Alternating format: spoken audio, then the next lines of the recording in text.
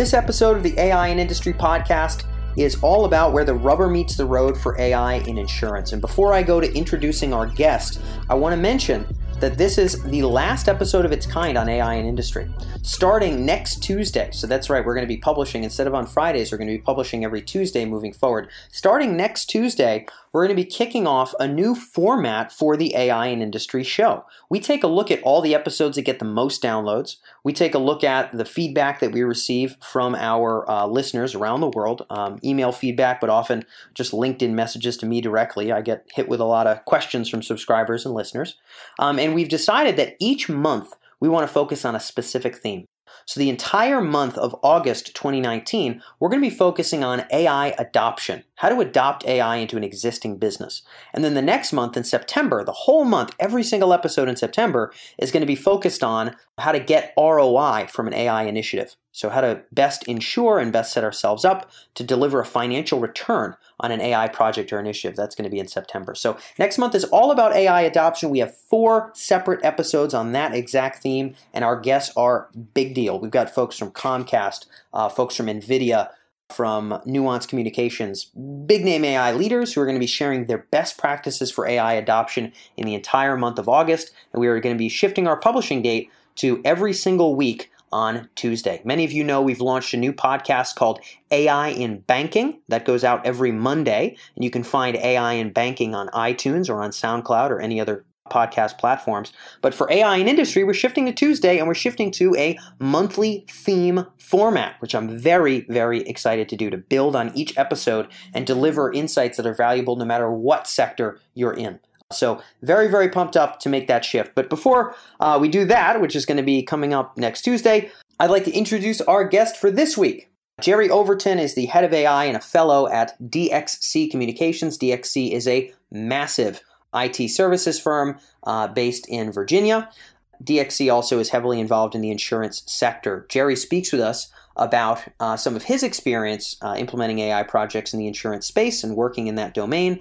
We focus here at Emerge a lot on the market research side of insurance. If you type insurance into the search bar at emerj.com, you're going to see dozens of articles covering NLP, computer vision. We assess companies. We look at the Fortune 500. I mean, we go deep on insurance. But one thing that we don't do is actually do the technical work to implement these kinds of AI systems. So we talked to Jerry about that, and we asked from his perspective, being up close and personal in this sector, where is there real traction for AI in insurance from his experience? And secondly, where is there hype? Where is everybody excited, but there's no real traction yet? We get both perspectives from Jerry in this episode, and I think that he articulates it well. And I was grateful that we got to squeeze in this episode before the format change to the new format for the AI in Industry podcast coming up next Tuesday. So without further ado, I'm Dan Faggella. You're listening to AI in Industry, and this is Jerry Overton with DXC.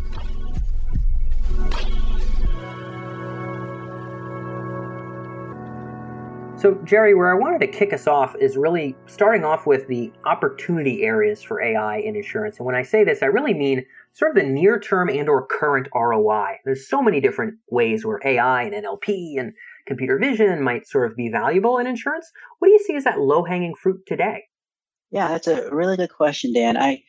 What I would do is look at the insurance industry in 4 basic segments. So being able to reduce waste, improve efficiency, improve the service quality, and then to differentiate a company. So if you start with that first one, reducing waste, some of the near-term applications of both machine learning and artificial intelligence is just around being able to detect fraud, being able to monitor your transactions for patterns of possible fraudulent activity, and being able to flag that much better. Moving along that spectrum, so going from just reducing waste to improving your efficiency, is just being able to better microsegment and demand forecast. And then from there, moving into things like improving risk calculation. Now, that's an area where you see a lot of value being captured. Is, if you can get better data, you can apply smarter methods, you can improve your risk calculation. And in a sense, improve your ability to, identify that risk and mitigate it on behalf of your customers. Last one is around market differentiation, and the areas where we see the ROI being gained there is just in microsegmentation. So just being able to understand a little bit better, for example, who is Dan and what are his specific needs. So lots to dive into here. You kind of opened up your own can of worms. You threw it back at me, Jerry. Darn you for that. But no, there's a lot to poke into here. So the 4 areas you touched on, you talked about, if I'm not mistaken here, I had jotted down reduce waste. We have efficiencies. We have something else, and then differentiation. What was that something else? The third one was improving service quality. Service quality. Okay, understood. So yeah, oftentimes we think about this in terms of reducing risk, improving margin, so kind of like savings, or improving top line, which might be like that differentiation, opening new business lines, etc. But I like the way that you stratified things here. When you say reduce waste, you had fraud there. I guess I always think about that in kind of the risk bucket to some degree, and maybe even to the efficiency bucket. It seems to me as though that really is, you brought that up as a first example, that really is such a natural sweet spot for AI, just given the fact that anomaly detection is just such a nice place for AI to wiggle itself into to any business process. Do you have kind of a way to paint the picture of how that used to be done? In other words, how anomalies used to be detected, how fraud is normally, combed for and assessed versus what an AI layer might look like? Is it simply flagging and tagging more of the right and less of the wrong fraud instances for the fraud manager folks? Or is it something different in terms of the transformation of that business process? It's really more along the lines of letting a machine do what it can do much better than what people can do. So one of the things that machines are really good at is just spotting patterns in large amounts of information. So the typical way of, say, detecting fraud is just to find different examples, past examples of fraud. And, if you're a person, you're combing through and you're looking for patterns. Right? You're looking for anything that you can glean, say, intuitively, or anything that you can figure out by doing statistical analysis just by hand. Well, the machine at this level essentially takes that and ramps it up by several orders of magnitudes, because with machine learning algorithms, you can look at so many more dimensions. You can look at so many more situations and find different patterns, or you can find different indicators of anomalies that you just wouldn't be able to with a human being. Yeah, and I guess the way that I imagine this, and Jerry, you would have a better idea of what this looks like, boots on the ground. So clearly, and we see this in banking, we see this in insurance. This anomaly detection idea is just such a sweet spot to ask if AI can predict what kind of email to write to make somebody to buy more stocks over the course of the lifetime of them being a customer. That is really damn hard. But to say, is this more likely to be fraud than a human could pick is like really damn easy. So obviously there's an overlap here. There's an opportunity here. Is this simply filtering these instances of potential fraud, these instances of insurance claims through an AI system first, and then having it come out the other end with, red, yellow, green for human beings, as opposed to having humans do all the red, yellow, green? Or are existing systems kind of more more expert system kind of stuff in terms of what large insurance firms are doing now? Is it already have some kind of programmatic rule set, but AI is more of a smart layer on top of that? Or are many firms literally having humans do all the darn heavy lifting, looking at these instances and making their own red, yellow, green call? Yeah, okay. Really, really good point. I think that, what exists now is an ecosystem. In most companies, they have digital systems for doing this type of thing, right? It's not, that everyone's sitting in the back office with a pile of papers. Yeah. There's got to be some kind of process. That's right. But your question had several ideas in it that I would like to unpack. The first one you were talking about, is this AI layered on top? And really, what we found is that the companies that do best with using AI for anomaly detection, fraud detection, it's really about putting AI somewhere in the middle. And what I mean by that is you don't let the artificial intelligence or even, a simpler machine learning application make the decision as to whether or not something is fraudulent. Because, like you said, it's damn easy for a machine to find a pattern that it thinks is fraudulent. But often the biggest problem with being able to do something like that is you end up with false positives. So that's, the machine flagging someone as, having fraudulent activity when in fact they aren't. Those cases are very, although from a machine point of view, right, it may be an acceptable mistake to make, right? You still might be looking at a really high accuracy. From a customer's point of view, that's a very bad experience. And so for that purpose, right, you don't want to layer the artificial intelligence on top. You want to put it in the middle. It becomes just another system that you use to filter down and to get to, you think of it like,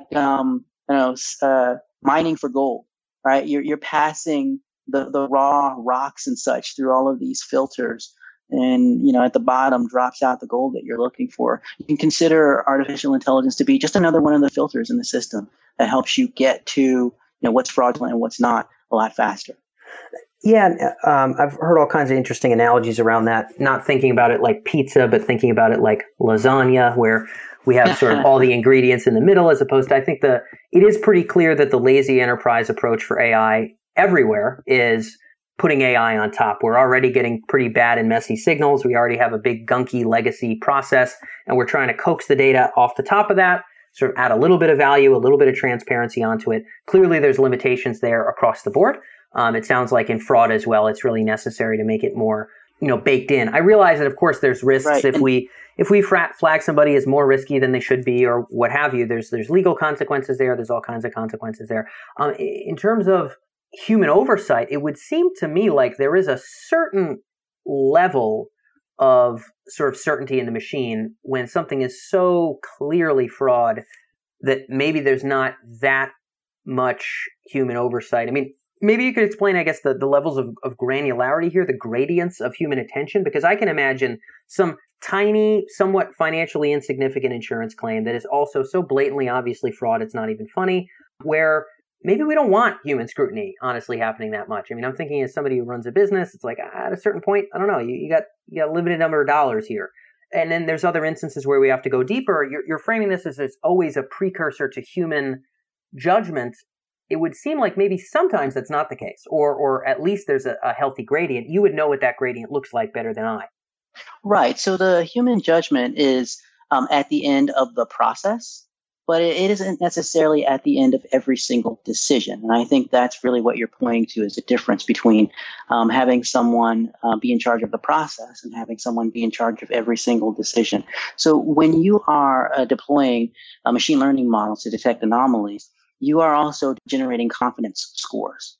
So the machine is telling you with a certain amount of confidence that this is an anomaly. And yeah, you have a certain level of tolerance where it's pretty safe or, relatively safe to say that, if the confidence that this is fraud is above a certain threshold, let's just say, something ridiculous like 99.99, let's go ahead and tag it as fraud.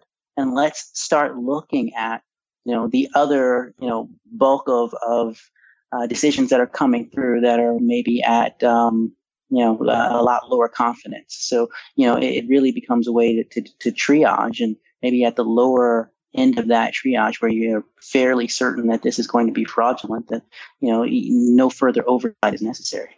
Got it. Yeah. And you would imagine that that's the case, right? Certainly with things that are of just so low importance and so high a degree of certainty based on just the most meaningful signals we could ever coax out. It's like, do we need somebody to take 30 seconds or 2 minutes to do anything here? I like the idea of it's part of the process, but not necessarily every decision. I like that distinction.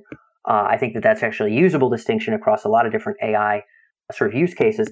One other sort of topic that you brought up here, if we just talk about the grab bag of ideas that you threw back at me, Jerry, which I very much appreciate, by the way, you're moving nice and quick for the audience, is risk calculation. Of course, the way that we've understood it is that certainly there is, and we work with a lot of these companies on kind of the lead gen side of things and have to kind of hear their value props over and over and over again.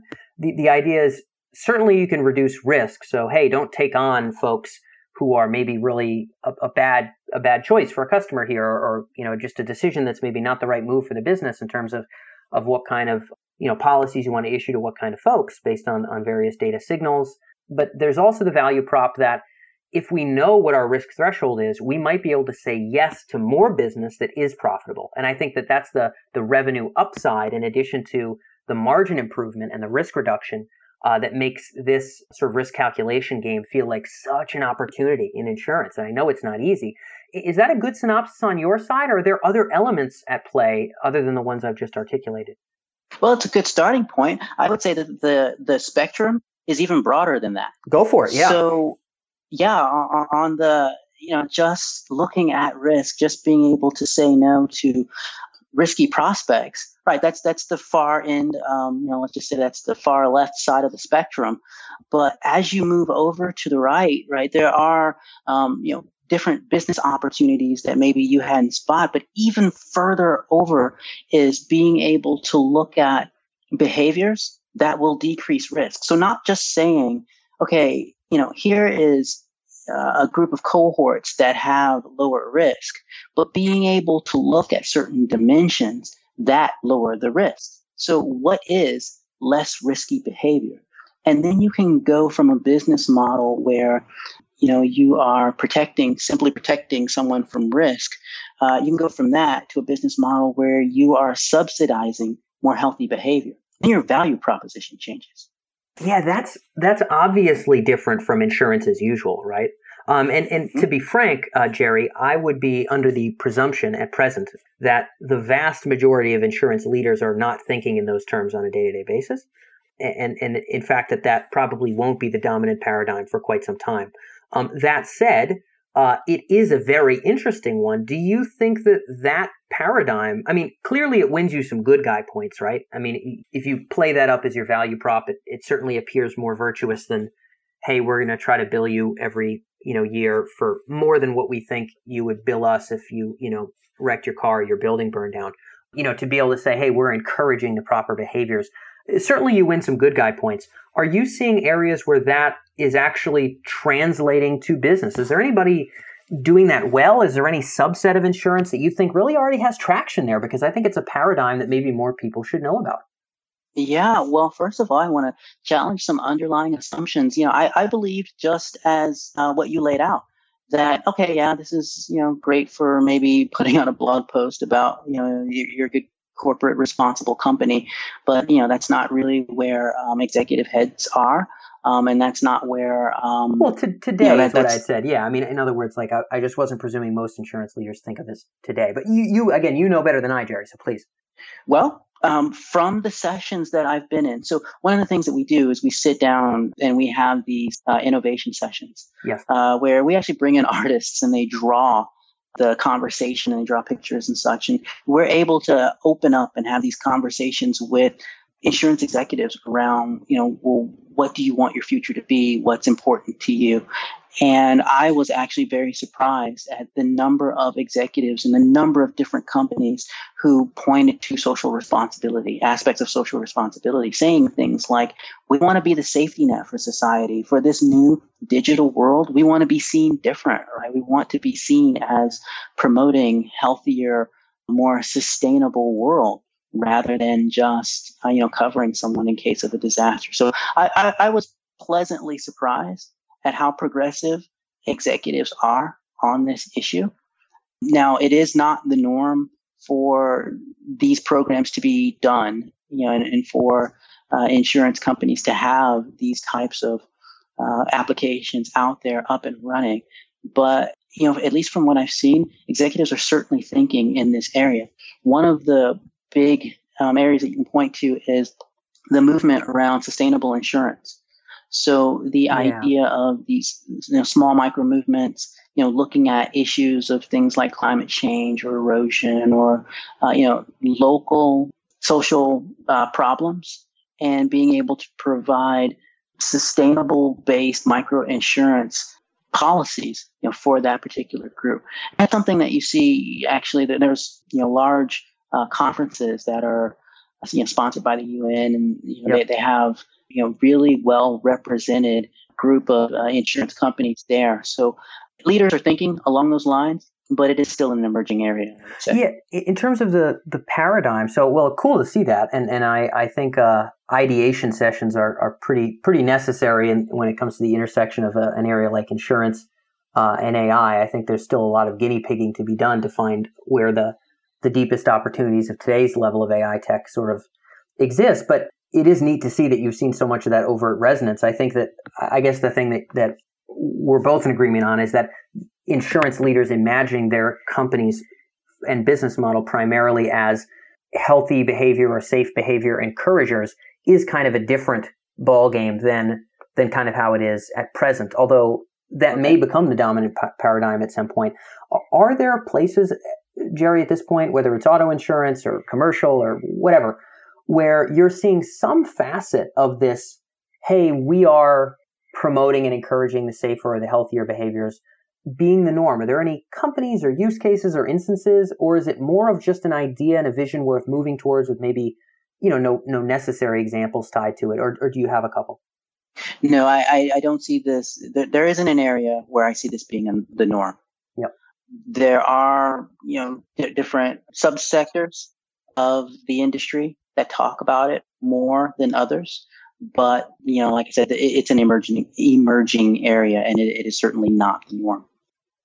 I would tend to agree at present, but I do think that at least there's another alternative compelling vision that they could move towards, and it's neat to at least flesh that out, and I'm glad that we did. The next question, I know we went off on that one, Jerry, and I wanted to wrap up on our last one, but I'm glad we've torn into where we believe the opportunities areas to be, and I'm glad to have your opinion there. I wanted to wrap up on this. Where do you think the hype is? Because part of our job is looking at these different sectors, getting a sense of where is there traction, where is there no traction, where's there a lot of attention, but really no evidence of ROI and a lot of very clear barriers. Are there any facets and applications of AI in insurance that you really feel like they're talked about, they might be worth something in the future, but really right now they're not, they probably shouldn't be seen as areas where we're going to put in, X million and get back X million. It's just not fleshed out enough to really be delivering despite what people think. Anything that jumps out at you there? Well, there aren't any areas where I think that you're going to have problems with ROI, or, that you're going to put in X million and you're going to get back X thousand. But there are areas where I believe that the expectations of the technology are currently outpacing the actual performance. Yeah. Okay. Great. Good to know. Yeah. And the one that I would point out in particular is around deep learning. Anything with neural networks.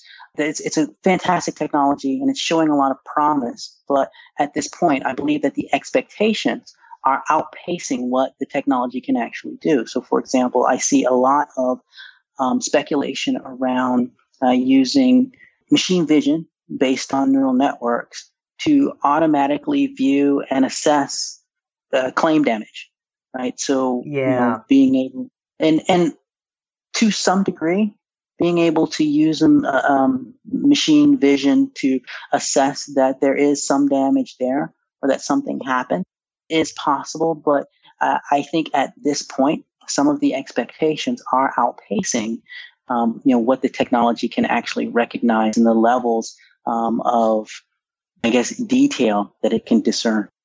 Yeah. So, and now when you say deep learning, are you using this synonymously with computer vision data, or do you mean deep learning in all of its iterations?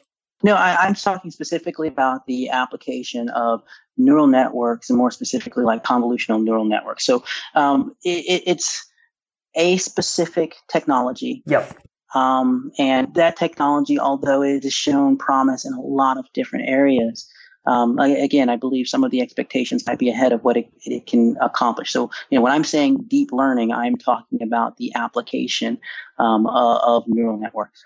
Got it. And obviously, arguably where neural networks popped off, where neural networks still have some of their most blazingly brilliant and interesting results is in the domain of vision, computer vision. Mm-hmm.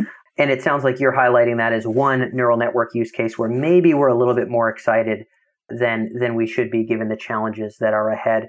Any quick final points on sort of, why that is, why maybe people are overlooking or the noise is just a little bit greater than the opportunity for that. If we just talk about, let's say, the claims assessing with images, I know what you're talking about, and for the listeners here, I believe, Jerry, is where people can use an app to take photos of the damaged bumper, and then that photo will get pulled up into the cloud, and we'll be able to potentially assess what it's going to cost to fix it. Is this what you were talking about? Yeah, those types of things. Okay. Or being able to send a drone into an area that's been hit by a tornado. Yes, and have that drone, automatically assess, claims and be able to automatically send checks for relief. And, there's great use cases, but in a lot of cases, the expectations are a little bit ahead of the technology. Now, you asked why, which, oh my gosh, I love that question, especially at the end, because it allows me to give some advice as well. I believe that the reason that the expectations are in front of the technology is because of the way the applications are described. We tend to anthropomorphize. And by that, I mean, when we're describing the applications of this technology, we talk about it in terms of human performance. The machine sees it, it makes an assessment, it decides, it thinks, those types of things. But the machine isn't actually doing that. Yep. You're running calculations. No, not at all. You are taking, an image and you're breaking it into a mathematical representation, and then you're performing calculations based on that. And if you understand, at a more engineering level, what this is doing, then it tends to automatically reset your expectations as to what can be accomplished. Which gets me to my advice here is, this might not be the sexiest thing in the world to learn some of the nuts and bolts of how this technology works. And I'm certainly not saying that you have to be able to bring up like a Python IDE, be able to write up code. But I think that everyone interested in this technology needs to be data and technology literate. That is, you have to have more than an anthropomorphic understanding of what this stuff is. And it's actually worth it to take a class or, however you get the knowledge to have more of an engineering understanding of what a neural network is. Yeah, and I think maybe this is a good closing point to wrap on. I think we've certainly beat this drum many, many times, ye poor listeners. But I think it's important to sort of harp on here is that it is impossible for executives, the leaders of companies and departments, to assess what can this tech do, where could this bring opportunity, unless you understand some conceptual level understanding of what the heck the tech is, and some conceptual understanding of what the precedents of use cases are. A ton of our own work in the enterprise is essentially, grilling and drilling those 2 points home, because I think, as you're pointing out, if we're just reading about this stuff, we're reading about it like it's magic, or we're reading about it like it's just IT, and none of those are accurate. There's a unique concepts to grasp, and it sounds like you're advising leaders to get their hands around that. That's right. Absolutely. Excellent. I dig it. Well, I like that as an ending point as well, Jerry. Thank you a ton for being able to be with us here on AI and Industry. All right. Thank you, Dan.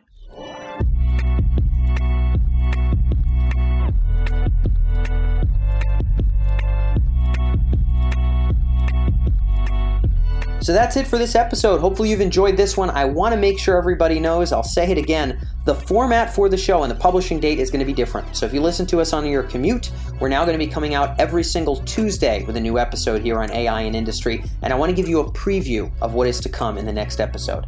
Our next guest coming up on Tuesday in our new series on AI adoption, a 4-part series for the whole month of August, is Vlad Sejnoa. Vlad was the Chief Technology Officer at Nuance Communications, which is a multi-billion-dollar company in the domain of natural language processing, probably the best-known NLP company on the planet. Again, multi-billion-dollar firm. Vlad was CTO there for many years and has recently pivoted to become a venture investor with Glasswing Ventures here in the Boston area. I caught up with Vlad in person to talk about his experience seeing AI get implemented get adopted to financial services, healthcare, automotive. What are the best practices that apply across sectors? What do leaders need to know to pick a project that's actually going to deliver results, that's actually going to be able to bring itself into an enterprise and become part of a workflow. What are the critical processes to make that happen? Vlad unlocks some of his best practices, and he is, I think, the best person to kick off this new series on AI adoption. So be sure to tune in next Tuesday. Very excited about the format shift, and I will catch you in the coming week.